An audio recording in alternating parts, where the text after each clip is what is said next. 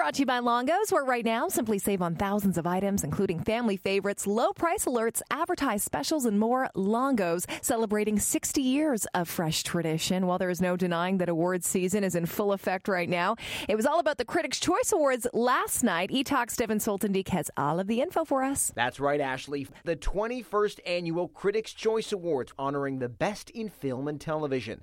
Mad Max Fury Road takes home 9 awards, including Best Director for George Miller, Best Action Movie, and Best Actress and Actor in an Action Movie for Charlize Theron and Tom Hardy. Other big winners of the night, Oscar frontrunner Leo DiCaprio, Amy Schumer, Brie Larson, and Canada's own pint-sized star Jacob Tremblay. Next, in his first interview since his controversial meeting with drug kingpin El Chapo, Sean Penn opens up to 60 Minutes about the ordeal.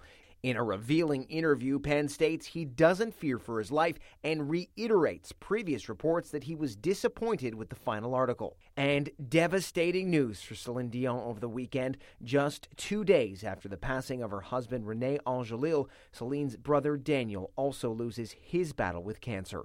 59-year-old Daniel was surrounded by family in Montreal.